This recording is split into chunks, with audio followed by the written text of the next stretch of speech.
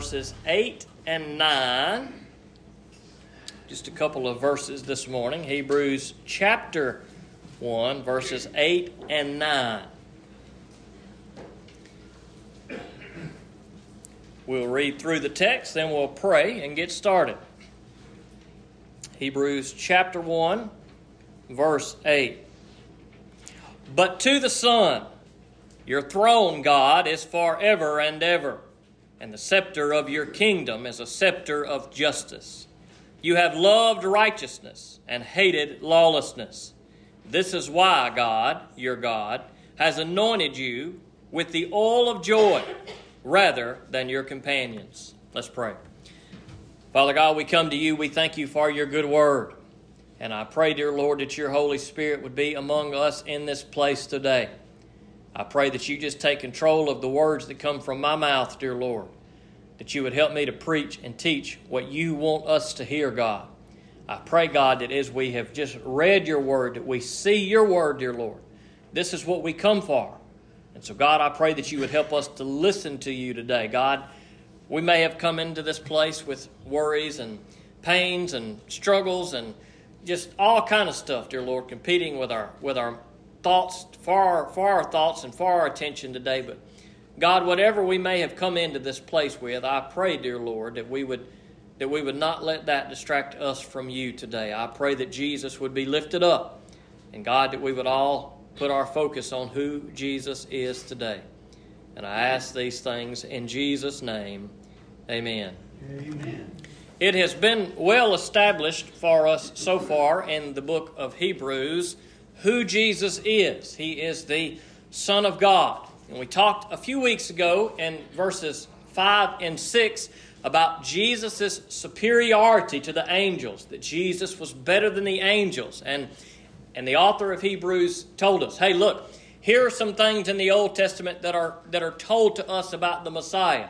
And these things aren't said about angels. And then last week we talked about who are angels. Well, angels are servants of God. The author of Hebrews clearly is making that distinction for us, that Jesus is the Son and the angels are servants. And Jesus is spoken of in a better way than that of angels. We talked about the reason for that. There were some passages in the New Testament in which people were claiming to have received special visions from angels, or perhaps angels were preaching another gospel. And Paul says, even if another gospel is preached by an angel, or even me, Paul said, do not believe it. And so the case has been established that Jesus is better than angels. And so we skipped these verses last week. We went to verses 13 and 14 while we were talking about angels, just to kind of keep all those things together.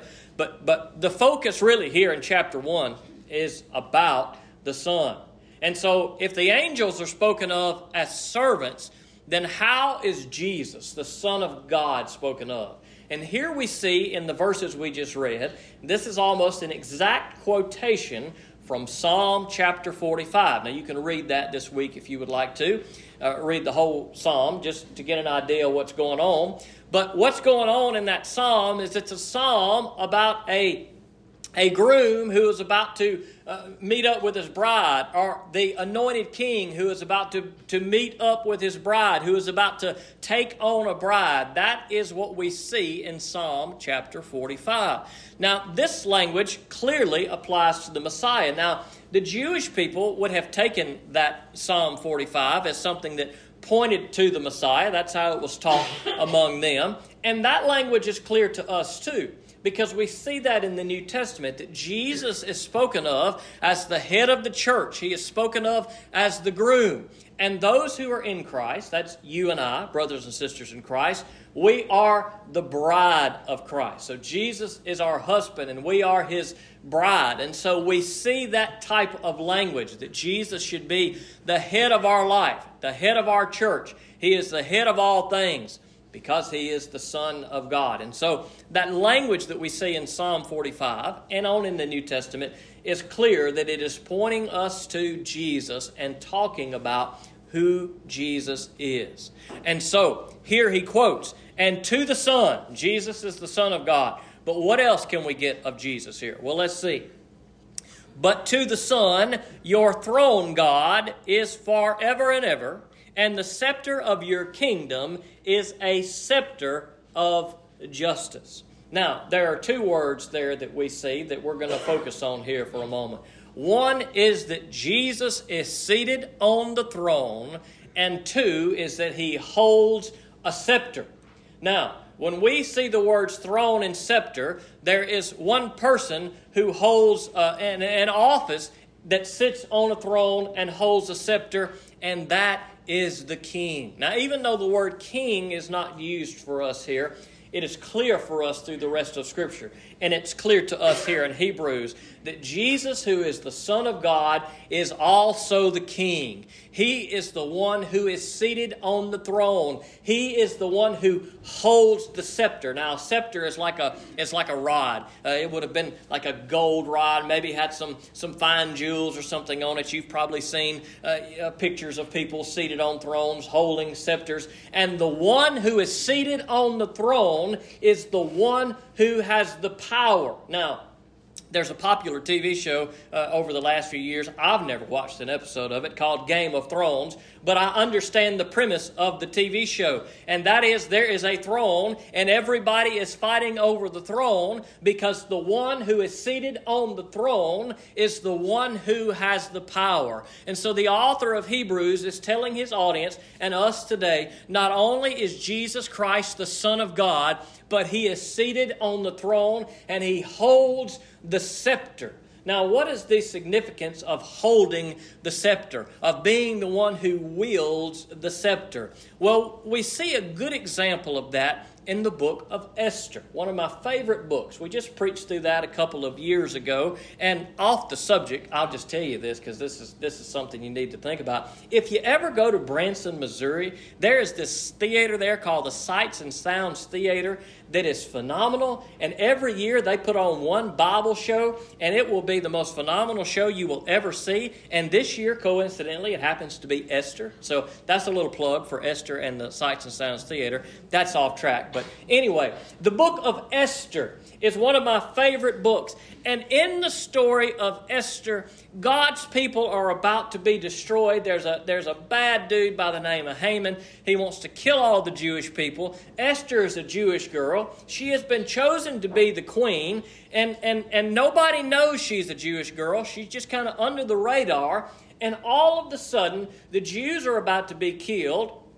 And Mordecai tells Esther, a family member of Esther, he says, look, you got to speak up. Now, Esther she didn't really want to speak up because she knew that her very life could be in danger because she was a Jew. And Mordecai said, you've got to speak up. And so finally she agreed to speak up, but she was going to have to go stand before the king. Now, even though she was the queen, it's not like she could just bebop in there. She would go before the king when the king would call her.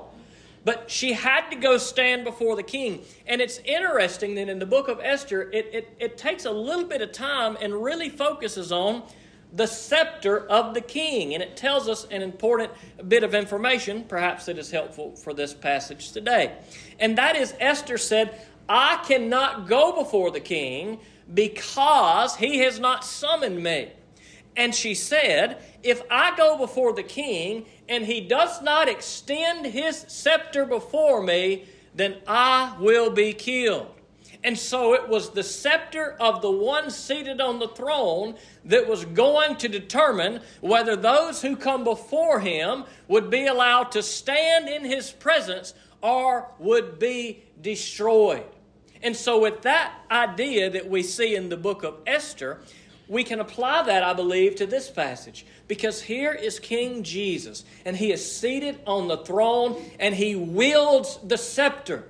It's a scepter that brings both judgment, but it is also a scepter that brings deliverance. It's also a scepter that says, you can come into my presence. And I've got good news for you today, that Jesus, as he is seated on the throne, has extended his scepter of grace to you. That Jesus says, I want you to come into my presence. I want you to stand before me. You are welcome to come and be in my presence. praise the Lord that the King who is seated on the throne today has extended the scepter of grace for us, so that we don't have to be ashamed to go before the King of Kings and the Lord of Lords, but we can know that Jesus died on the cross, and when He did so and was resurrected, the scepter of grace was extended for us. We don't have to fear to be in the presence of the Lord. So I tell you today, if you were here today and you've never put your faith and trust in Jesus Christ, if you've never come humbly before Jesus Christ, if you've never come and asked Him to forgive you of your sins, I want to tell you today, Jesus has extended grace to you. But not only is that scepter a scepter of grace, but that scepter is also a rod of wrath, a rod of judgment. And the same one that extends grace to us today will one day be the one who brings judgment. One day He will bring judgment. Would it not be better for us today to come before Him while He is welcoming us into His presence? And so here is it established for us, even though the word king is never mentioned in this passage, it is clear to us from the language that is used that Jesus is superior. He's superior to the angels. He's superior to the other kings. He's superior to the law. He is seated on the throne, and He rules with a scepter. It can be either a scepter of grace or a scepter of judgment, but that's the decision that each one of us will have to make. It is the throne that the Scripture says He sits on forever and ever. And what does it say here? It says He rules over His kingdom. He rules over His kingdom. Now, we're not going to spend a whole lot of time on this today. We could. But a few years back, we were going through the book of Mark. We talked in great detail about the kingdom of God. There's a sermon entitled, Don't Miss the Bus, if you want to go back. And there's a lot of scriptures we talked about. But the kingdom of God is significant, and we do not want to skip talking about that today. Sometimes when we think about the kingdom of God, sometimes perhaps our minds simply go to heaven. That we think about the kingdom of God as being heaven. Now, maybe we think that because in the gospel account of Matthew, we see the word kingdom of heaven used quite frequently. But Matthew is the only one who uses the term kingdom of heaven. And it's the same as the term kingdom of God.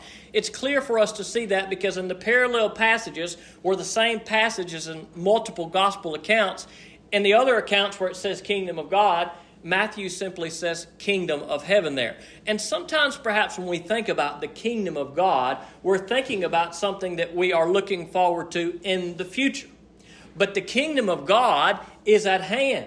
Jesus said in Mark chapter 1, repent because the kingdom of God has come near. And throughout the New Testament, we see that people are entering into the kingdom of God. The New Testament tells us that the kingdom of God is not something that is visible, yet it is among us. And so we are living in the kingdom of God when we have put our faith and trust in Jesus Christ. Because Jesus today is the King. Jesus today is seated on the throne. Jesus today is the King. And everywhere the King is, there is the kingdom.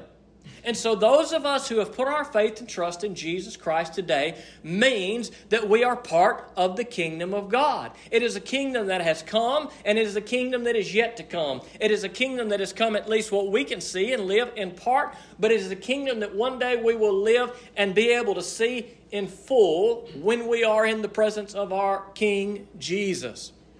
But we are part of the kingdom today.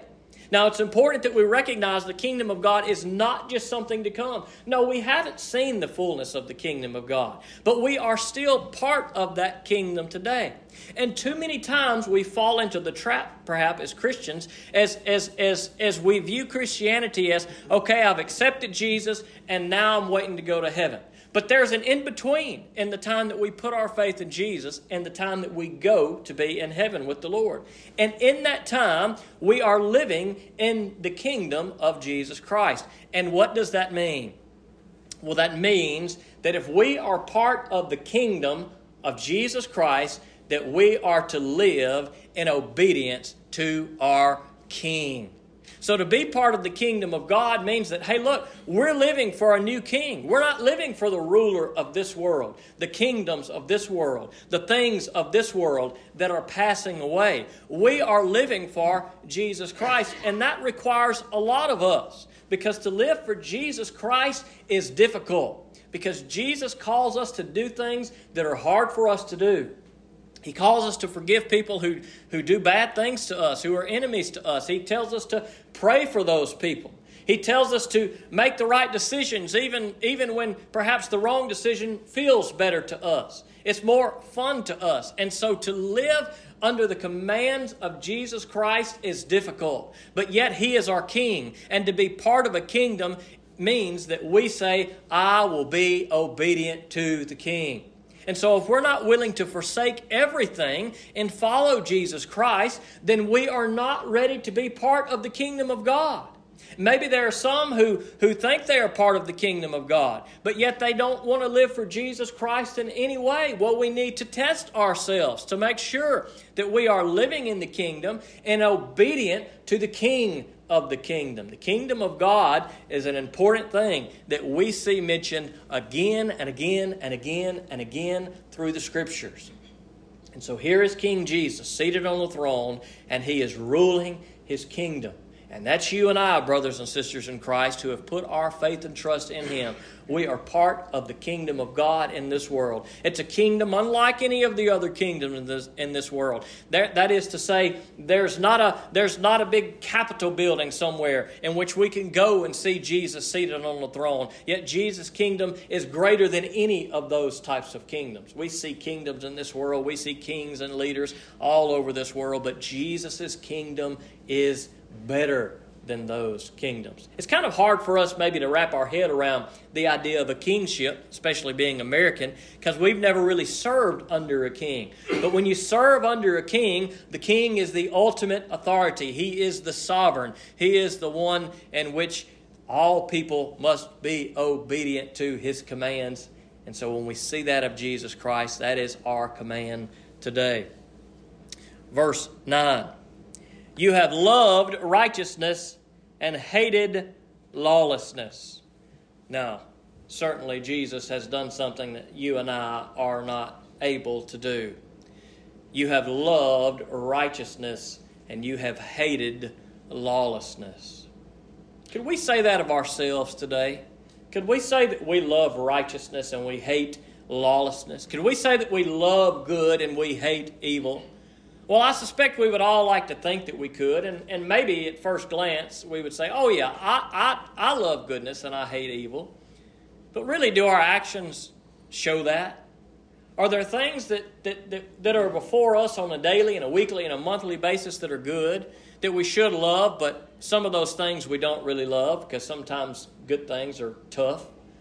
Are there things that are evil? Are there lawless things that we should hate, but more times than not, we embrace those things and we love them more than we should? And that's our problem. That's our problem. That's everybody's problem in here. It would be fantastic if we were all righteous and we all loved righteousness all the time and we all hated evil all the time. But the fact of the matter is that sometimes we hate what is good and we love what is evil. And so we're in a bad shape. But praise the Lord, the one who is seated on the throne is better than us. He is a lover of righteousness and a hater of lawlessness. So in the Scripture, 2 Timothy chapter 2, verse 22, a lot of twos there, we are called to pursue righteousness. Well, what is righteousness? Is that something we can obtain? Now, if you look up righteousness in the dictionary, it's going to tell you something about doing what is right and what is morally good. Well, that's a good definition, but we can't do that. We cannot always do what is right and good all of the time. And that is why we need Jesus Christ, because it is Christ alone who is righteous. Jesus Christ, who knew no sin, became sin on our behalf. He took our sin so that we could take on His righteousness, the Scripture says. Because Christ alone is righteous. Isaiah 64 says that all of our righteous acts before the Lord are like filthy rags. They're not good enough There's nothing we can do that's good enough. We cannot be righteous. And so when the Scripture calls us to be righteous, what the Scripture is calling us to is to pursue Jesus Christ, because He alone is righteous. We are sinners, but it is through Jesus' death and resurrection in which He took our sin that we can take on the righteousness of Jesus Christ. So when we try to pursue righteousness in our life, we need to know that we need to be pursuing Jesus. We are not made righteous by righteous living. Sometimes we try that. Sometimes we say, okay, well, here are the things that are good and right, and if I do enough of these things, then I will be made righteous. But we are not made righteous by righteous living. We are made righteous through Jesus Christ. We are made righteous when we are in His righteousness. And when we pursue the righteousness of Jesus Christ, righteous living will pursue to some degree in our life. We will never be perfect. There will always be times in which there will be evil things and lawlessness that we will gravitate toward. But if you want to be righteous today, you're not going to reach righteousness by your works. You will be made righteous through the works of Jesus Christ and Christ crucified. So our King who is seated on the throne is one who could do something that we are never capable of doing. And that is to always be righteous and to always hate evil. And that is why we need to seek this King who is on the throne, because He is our righteousness. He is our deliverer. This is why God, your God, has anointed you with the oil of joy rather than your companions. Jesus is unique in that way. There is no other one that God could anoint. Now, certainly God used many prophets, and there were some people that were godly men and women throughout Scripture, but even those that we would call godly throughout Scripture had some major sin problems in their life. But here of Jesus, what does it say? It says, look, you are the chosen one. You are chosen over all the others. There is no one else that God could have anointed. And what does He say here? That Jesus has been anointed with the oil of joy, or the oil of gladness. To be anointed by God as God's chosen one, to be the King of kings and the Lord of lords. And what a beautiful language that is we see here. Perhaps we were reminded of Psalm 23 when David says, you preparest a table before me in the presence of my enemies. You anoint my head with oil. My cup runneth over. What beautiful language that is for us. What beautiful language that is for us to think about. As here is Jesus hanging on the cross before His enemies, and yet by the power of God, by the obedience of Jesus Christ, the enemies did not get the final say. Instead, Jesus was the anointed one, just as David uses those words. Even though David had many enemies that came before him, even in the presence of his enemies, God provided for him. God took care of him. And even over and above his provisions, He anointed his head with oil. He was chosen by God. He was blessed by God. His cup ran over. That is the blessing of God that you and I need to seek today, that comes only through Jesus Christ. And so here in these couple of verses in the book of Hebrews, the author makes a clear point for us today that we do not ever want to miss or forget. And that is that Jesus is the King. That is that Jesus has the power to bring forgiveness for you or to bring judgment on you. That is that Jesus has established a kingdom that will never end. Praise the Lord. That is good news. We talked about in Sunday school, you look back through the history of the world, there has been kingdom after kingdom after kingdom, and they have risen to power, and guess what? Every one of them have fallen.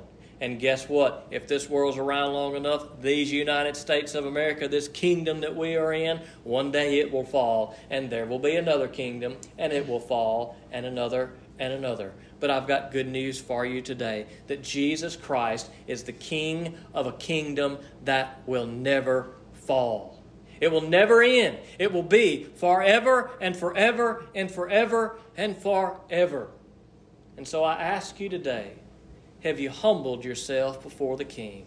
Have you humbled yourself before the Son of God? Have you entered into the kingdom of God today? Jesus says, repent, for the kingdom of God has come near. When we hear the Word of God, when we hear the message of Jesus Christ, every time we hear it, every time we read the Word of God, the kingdom of God has come near. And maybe for some of you in this room, you've sat on a church pew, you've listened to a radio sermon, whatever it may be, and many times in your life, the kingdom of God has come near to you, but you have never entered into the kingdom of God. I want to tell you today that the one seated on the throne has extended that scepter of grace before you, that you can enter into His presence today if you will humble yourself and come before the King of Kings and the Lord of Lords. But what does Jesus say is required of us if we want to enter into the kingdom of God? He says, repent, for the kingdom of God has come near. To repent means that we turn from whatever it is that we are doing. In regards to our sin, we say, Jesus, I want to be part of your kingdom. I want to make you the king of my life. Therefore, Jesus, I'm going to follow your commands and I'm going to follow your ways. And for us, that means that we are saying no to the world, that we are turning away from the world, and that we are turning to the King of a better kingdom. And that requires repentance on our part. To say, Jesus, I know your ways and your teachings are better than those of the world. Jesus, I know your kingdom is forever. I know this world is passing away. King Jesus, I come before you and I repent of my sins and I put my faith in you and I'm ready to be part of your kingdom. Some of us today are part of the kingdom of God. Hopefully we're all living like it, but there are times that we don't. Perhaps there's some soul searching that we need to do to make sure that Jesus is the King of our life and we're living like it. For some of you today, you have never entered into the kingdom of God. But I hope today that if Jesus Christ has spoken to you, if the Holy Spirit has spoken to you through the Word of God, I hope today that you would humble yourself before the King, that you would repent of your sins, that you would be a brother and sister in Christ and be part of the best kingdom that there will ever be. Let's pray. Father God, we come to you. We thank you for your good words. We thank you for giving us a better king, dear Lord. Our world has been full of kings time and time again, and some of them have been pretty good, and a lot of them have been really bad. But dear Lord, we thank you for sending us a better king. We thank you for anointing Jesus Christ as your Son and as the King of Kings and the Lord of Lords. We thank you for His obedience to your will, dear Lord, and let us learn from that we would be found so faithful to be obedient to your will. God, I pray that if there are some in this room that do not know Jesus Christ, that they would know today that Jesus is seated on the throne. God, that the invitation is ever before us through your word and the work of Jesus, that you call us to repent, that you call us to your grace. And we thank you that Jesus offers that to us today. But God, we also need to remember that, God, the same Savior that gives us grace is also the same one that will bring judgment when that day comes. God, let us not be those who have to experience your wrath, but let us be those who find your grace this morning. God, I pray that you would help us to not be those that hate what is good and love what is evil. But God, let us seek to be righteous, not by the things that we do, but let us ever seek the righteousness of Jesus Christ. That we see who He is, how He lived, and that we seek to be like Him. That we pursue righteousness in Jesus Christ, dear Lord. That we know that the one who knew no sin became sin for us so that we could experience righteousness in Him. So God, let us seek that righteousness today and hate the lawlessness and the evil that is ever before us. And I ask these things in Jesus' name. Amen.